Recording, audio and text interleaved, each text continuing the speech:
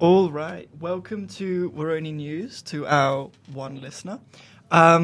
So before we begin today, I'd like to acknowledge that we're meeting and working on Ngunnawal and Ngambri lands, which were stolen, and that sovereignty was never ceded. I pay respects to any First Nations people here and listening. We're striving to put First Nations voices at the centre of our reporting and to prioritise their agency in any stories about their experiences. So, welcome to Woroni News. ANU's oldest news team brings you our best stories of the past week, and we're bringing you up to date on what's happening around campus and discussing the issues at the ANU. I'm Alexander, I'm the news editor, and I'm here today with our two senior reporters, Rosie and Zelda. Let's get started with an article we put out over summer, something that was a bit of a pet project that I want to talk about. It's called Through the RSS Glass by Dina Lawatwani. The article took us quite a bit of time to write. If you haven't read it, it explains where the College of Arts and Social Sciences is heading to. Their undergraduate intake is expected to decrease, while postgraduate enrolment is expected to increase. Meanwhile, the CAS administration is moving towards consolidated degrees, which means less specialised degrees. We've already seen cuts to the following degrees: development studies, archaeological practice, classical studies, European studies, and the Middle East and Central Asian studies bachelor. At the same time, the university overall is moving to a more consolidated model. So documents obtained through Freedom of Information requests show that the ANU is planning to introduce a core module for all students, equivalent to a minor, that features various courses, and includes ANIP. The final part of our article, which proved a real tough nut for us to crack, was the staff testimonies. These testimonies pointed towards a degree of chaos in CAS, with lecturers themselves not understanding the process for course and degree cuts. So Zelda and Rosie, why don't you introduce yourselves and we'll get started with our discussion. Hi everybody, I'm Zelda and I'm a senior reporter at Woroni. And I'm Rosie and I'm also a senior reporter at Woroni. So to get started with our discussion, we were just wanting to ask you, Alex, where would you have liked to take that article? Fantastic question. I think we spoke to a lot of staff and something they all really impressed upon us, both myself and Dina went around interviewing these staff, was kind of the importance of getting some of our questions to Jeff Hinchcliffe, I believe the Associate Dean of CAS.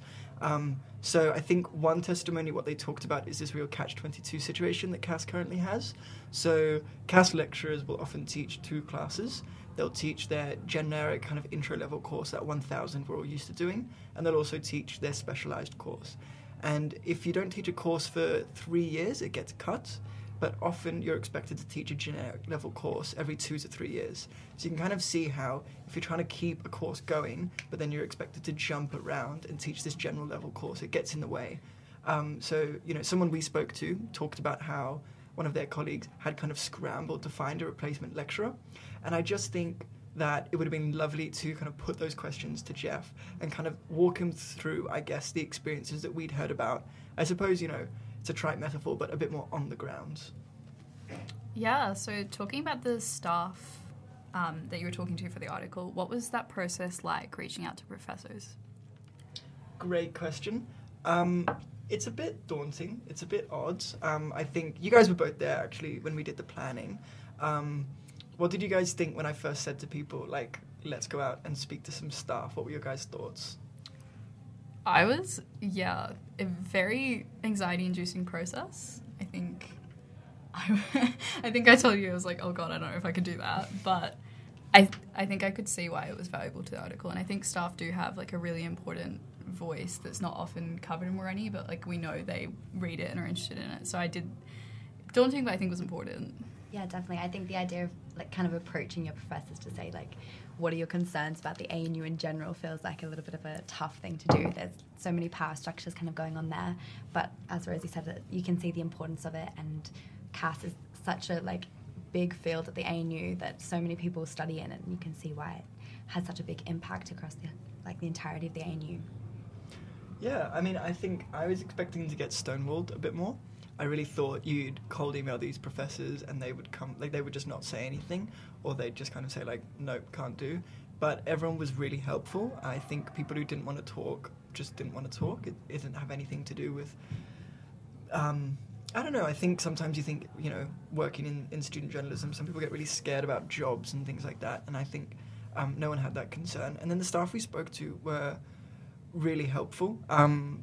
They were quite passionate, and I guess it's always hard to tell, but it would be interesting to know if they are the staff who are considered like more passionate at CAS, who kind of push these issues a bit more, you know. I know CAS has staff meetings. I'd love to know who stands up and asks the hard-hitting questions, and if we ended up interviewing any of them. Yeah, exactly. And I think, I guess the last question, can I sum up this article? What kind of impact do you think this article has had? Yeah, before we came on, I hate doing this because I reject KPIs, but I was looking at the social statistics, and I think it had good reach for a summer article. I think it's in the magazine now. Soft plug, you can go pick up Euphoric from any of our stands, but it's in the magazine now, and I hope that through that it kind of filters out. We got a lot of positive reception from it. People who are interested in Woroni, I think, picked it up. Whether it kind of permeated beyond, I mean, I don't know. I don't think you can beat any coverage that, you know, Schmidt's resignation brings, I guess. It's a bit tricky. Have we got any feedback from staff about the way that they've been platformed through our article? No feedback, which is interesting, and I would be very interested to follow up to see what's happened, because we all know that the ANU thinks about student media and thinks about student organisations, and that, you know, CAS has had those discussions, and I would love to see if any of it got mentioned, or if it, you know, sometimes you worry with these that it's kind of one of those things where when you're on the inside, none of it looks like real, you know, so you would read this and think like, oh, they've gotten it so wrong. So I would really love to see kind of what happened, and maybe we should, you know, if I ever find any spare time between now and graduation, maybe I'll reach out and see what they thought. So, sorry, we might move on. We want to talk a little bit about lockout fees. If any of you have been following this issue, it's gotten quite a lot of attention. We rarely have so many positive comments underneath our articles, which I've really enjoyed. But Zelda wrote a large number of the articles about the lockout fees. So Zelda, do you want to start us off? What exactly happened, and why were students outraged? Yeah, so I think it's pretty simple. Last year, ANU's lockout fees were $15, and this year, going into 2023, they were proposing that the lockout fees were going to change to $100 per lockout. And I think the reasons why students were outraged were also kind of seemingly obvious, but maybe more complex than initially presumed. But mostly the issues were around disabilities and the risk of targeting students that were already kind of in like a minority group at the ANU by making them justify reasons why they should be exempt from the lockout fee, or just being more at risk of being locked out of their rooms and then having to face this lockout fee. The other issue is safety, and the idea that students are just going to leave their college rooms unlocked rather than face the idea of getting locked out or staying somewhere else until they can open business hours again and access their rooms, because an $100 lockout fee is a huge amount of money. It's, you know, a week's worth of groceries or more. It's half of B&G's rent at least. It's a large amount of money that we're talking about, and for that to be just for getting locked out of your room, I think caused a lot of outrage. Fantastic. While we're giving some context, Rosie, was there any discussion of the lockout fees? Like, as someone, you know, not to dox you, who doesn't live on campus, did anyone not living on campus bring it up? And I know, you know, you float around the Bergman Circle, which I don't think they saw a lockout fee increase because they're a private college. Did it permeate beyond anyone who wasn't immediately affected by it? I think it did. I think so most of my household came from Bergman or were in Wombryn like 2 years ago. So they really didn't know what a lockout fee was, but they'd heard a lot of talk on campus. You know, we're obviously still friends with people who live on campus. And I think it was one of those articles that had like such universal reach that like people outside of the like group affected were actually really interested in it. And they're like, hang on a minute, this makes no sense. So I wouldn't say it was like, I think Woroni did the job of like elevating the issue beyond the people affected, right? Because I think the people affected were obviously already like talking to each other, and like if you live in a hall, it's something you're going to encounter very quickly. No, but I think, yeah, when the article came out, my housemates were like, what is a lockout fee? And I was like, yeah. But yeah, Berg never had any, which is interesting. Although I'm sure you're covering the $100 in the increased tuition. So, but I think it did make you feel safe that you could call them RAs, but an SR at any point and like get let into your room. Yeah, so lead us through what students did about the lockout fees. Yeah, I mean, one of the reasons why we kind of initially saw, one of the reasons I initially saw this kind of issue and thought it was going to be something that would get the attention that it eventually has gotten was from just looking on Schmidt posting and ANU Confessions, which I know sounds a bit trivial, but people were really concerned. They were like asking like, what is this going to mean? Like raising like issues of concern about who might be affected or where this money is going, or even why has it increased to $100, which we still don't know. So I think already students were starting the discussion like quite early on. Then it was obviously taken up by us, and we reached out to Ben Yates, the president of ANUSA, and the IHC, which is the Interhall Council, and both of those student representative bodies spoke out against the lockout fees. Ben Yates started a petition which has gained over 1,000 signatures, and the IHC wrote a statement against the lockout fees, which they submitted. So I think just like this combined student conversation combined with like actual action in the form of the petition and the statement kind of hammered home to the ANU that this wasn't something that was just going to be taken lightly. There was students that were concerned about it, and that concern wasn't going to go away. Yeah. Yeah, so speaking of hammering it home to the ANU, obviously there was a response from them recently. So what was the response, and what does this say about like the effectiveness of all that kind of action? Yeah, definitely. So instead of it being a $100 lockout fee every time, the ANU is now proposing that it's free for the first and second lockout, $30 for the third and fourth, and then $100 for the fifth and sixth and kind of onwards, and that it would reset every semester. And they said that they did make that change in response to some of the student feedback that they were receiving.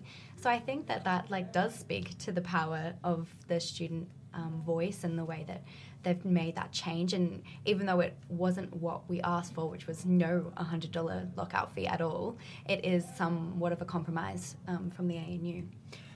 It's interesting you say that, because when you do the arithmetic, it's $15 for your first 4 lockouts, and then it's still $100. So it does kind of start to stack up. Do you think students are going to cop those changes, or what do you think is going to happen next?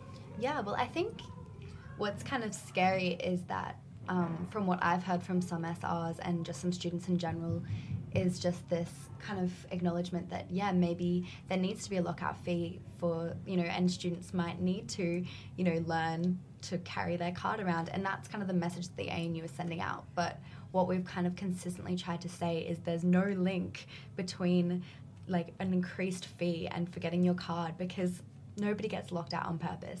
So I think it's a little bit concerning that like some of that rhetoric coming from the ANU does seem to be coming into the student population and like the conversations that are being had.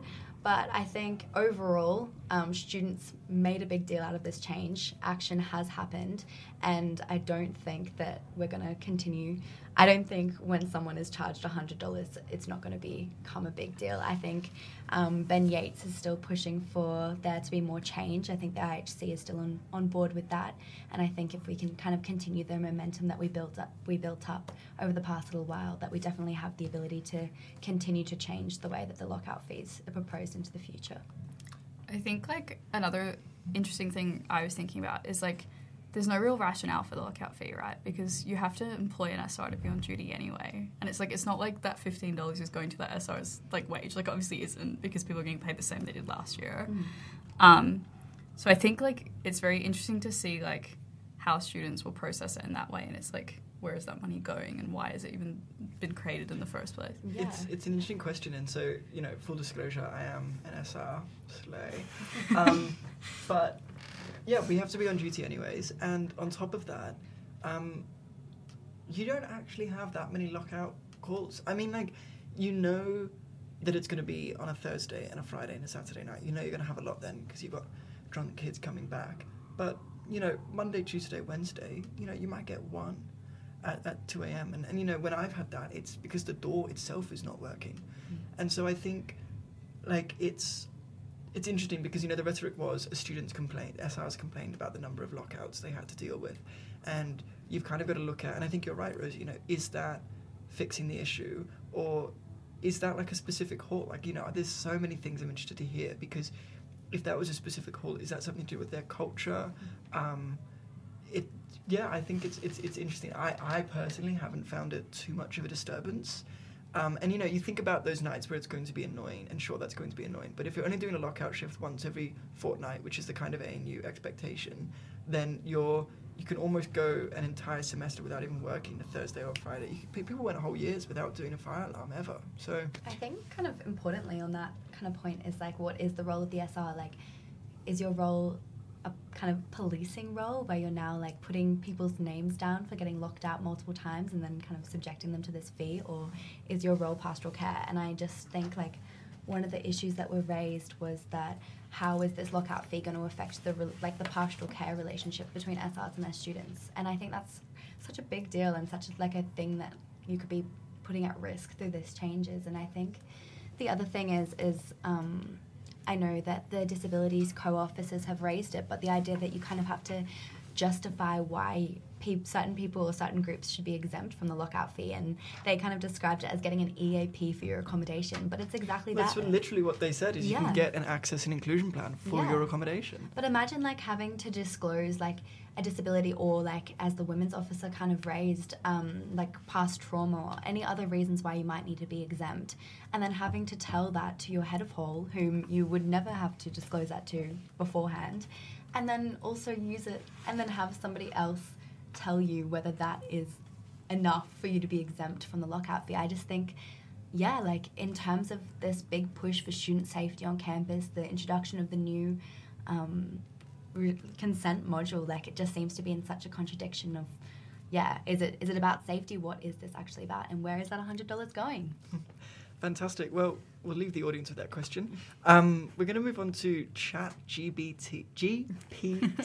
It's a hard one. Which I guess the first question is, explain the acronym to me, first of all, because I don't understand why it's called that. So I can tell you exactly what it means, but I know it refers to the type of AI it is. I could probably look it up for you. It's kind of a terrible name. Like, I haven't heard anyone pronounce it correctly. But in general, what it is it's a web-based AI platform, and it creates original text based on prompts.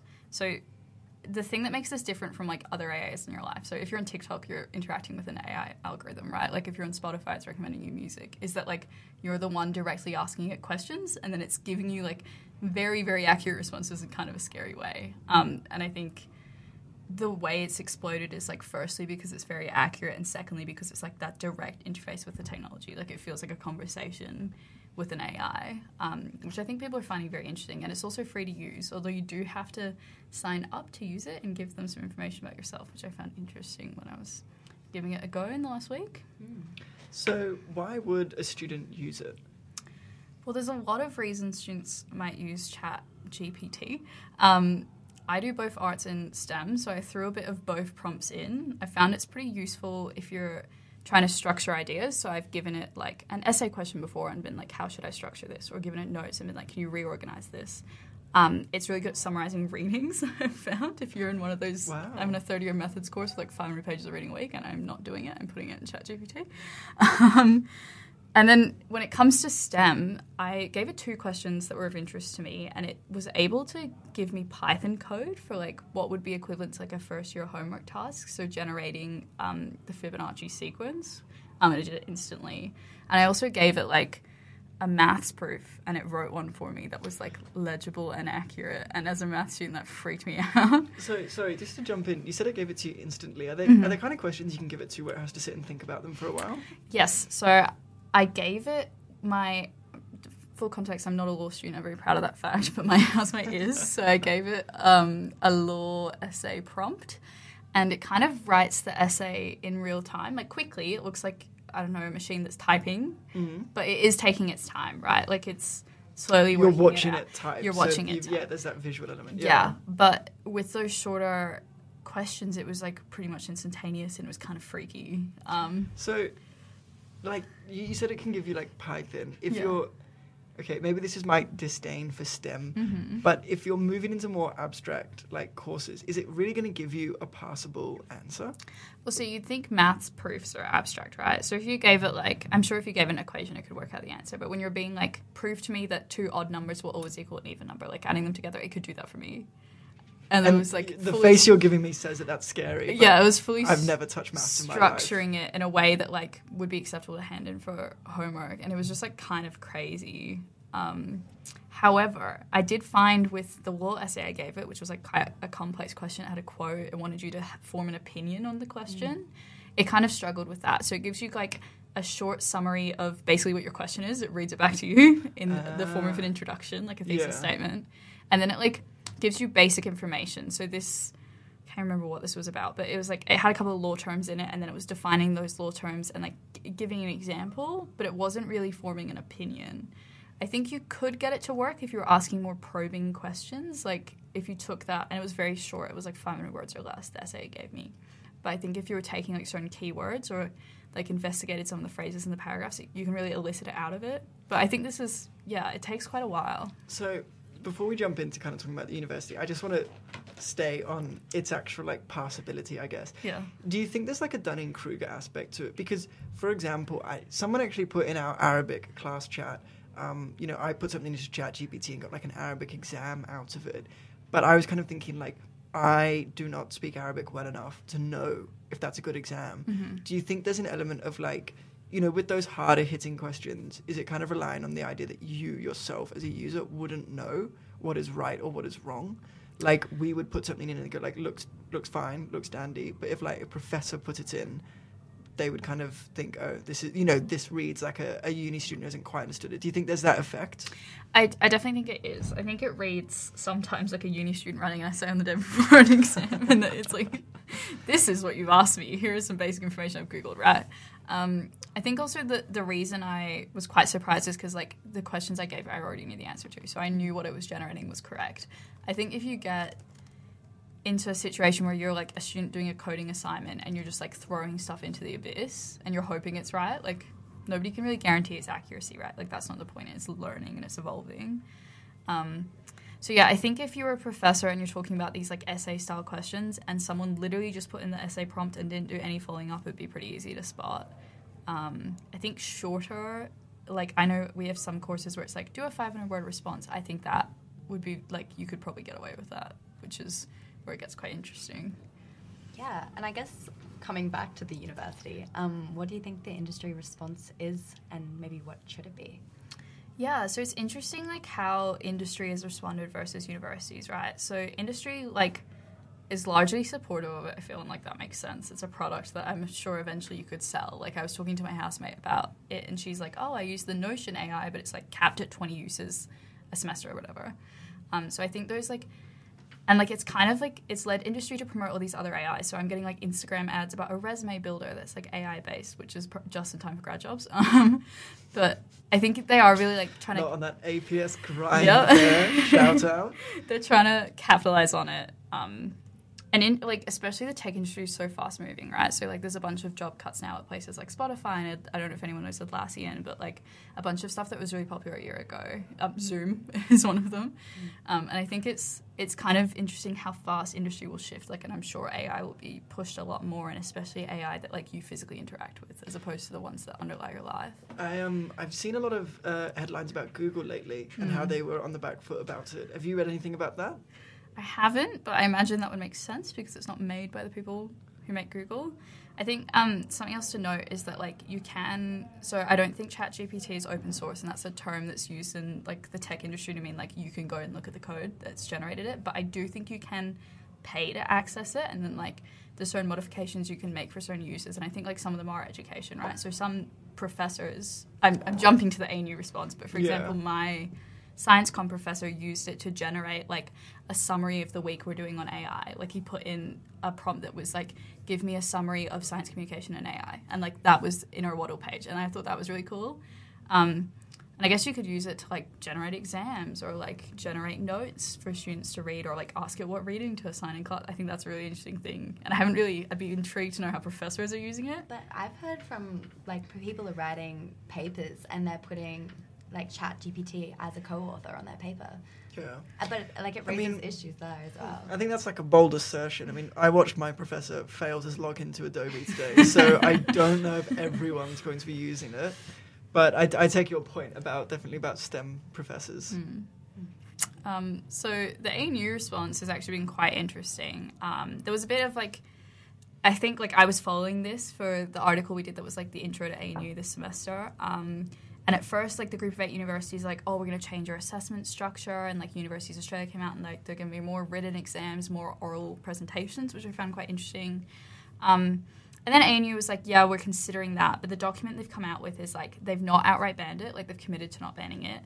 But they are trying to issue some guidance around it. So both in, like, how students should use it and also how staff should use it. But there was this review that was done, and essentially it's recommended that this stuff added into, like, the coursework procedures and, like, you know, like the academic misconduct rule and stuff like that, to give the power to individual course conveners to issue guidance in, like, your class summary or at the beginning of your course about how it should be used.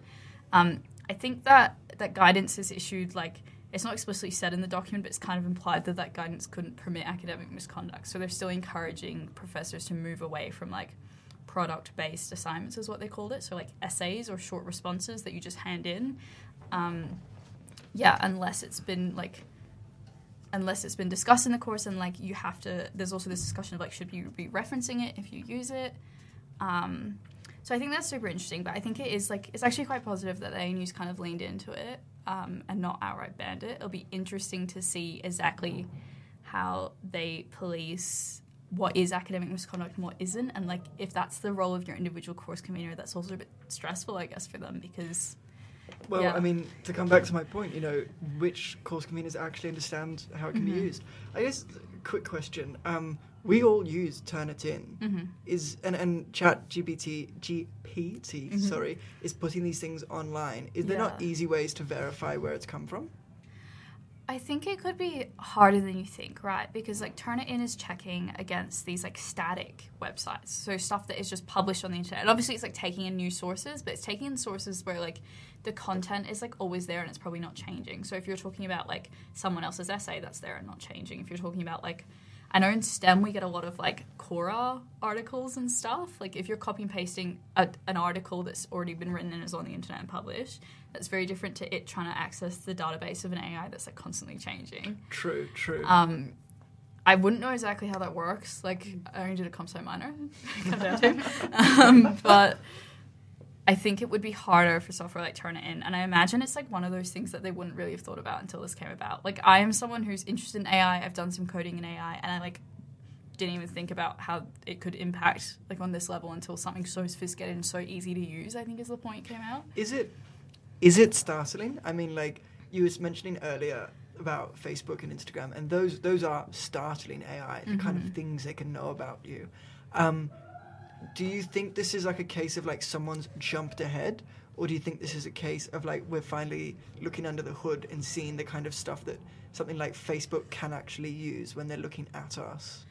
I think you're right in that the technology did exist, but I think it was something that was, mainly behind the scenes. And I think, like, there wasn't a lot of discussion or discourse in, like, the tech world about, like, making that accessible to the user, right? The idea is, like, you make the user's experience as easy as possible so they don't have to worry about the algorithm behind it. And I think this idea of, like, letting people interact with it and see how it goes is, like, super interesting. And just, like, it's probably just an angle that people hadn't taken before. And I don't think anyone could have predicted that, like, people would get as into it as they have. Yeah. You know, chatbot AIs have existed for a long time. That's very true. Every time you're, like, on, I don't know, Princess Polly, and you're like, can I return my order? That's a chatbot, like, AI, right? If you're on Facebook, Facebook reached out to me today because I'm trying to sell something in Marketplace, and it was one of those bots being like, is this sold yet? Or, like, are you still posting it? I'm like, no, I'm still posting it. But, like, that sort of interaction. My landlord now does it completely through a chatbot AI, which is incredibly frustrating, to write, like, rats in the roof, and it's like, do you mean roof leak? I'm like, not quite. Wow. But yeah. That's hilarious. It is, like, their one is not very good. Yeah. I think it's interesting because, like, people have kind of, like, jumped on board with it and really embraced it, but then there's, like, this kind of community of people who really want to prove it wrong. Like, I've been listening to a few, like, radio shows, and it's, like, people that are really, like, specialists in their areas, and they'll be asking ChatGPT a question, and it will get it slightly wrong, and they're like, really go into depth about why it's wrong. But I think it, like, raises a question of, like, what is the value of expertise? And if you have something that's just kind of scanning the internet for things that already exist, like, what room does that present to kind of have new ideas? And I think the other, like, kind of big issue is like, what's the difference between ChatGPT and, like, contract cheating? Like, if it's something else or someone else who's writing your essay for you, and one of them you obviously pay, and ChatGPT might eventually become commercial. Like, Yeah, what mean, is the difference? I can't imagine it's going to stay free for long. No. Or someone's going to come out No. and produce like we'll help you write your essays, just Yeah. pay us kind of, and you get an AI behind it. Yeah. I imagine someone will fall for that. Yeah, Yeah. definitely. But I just Alright. wonder. Yeah. We might move on to kind of what's happening on campus this week.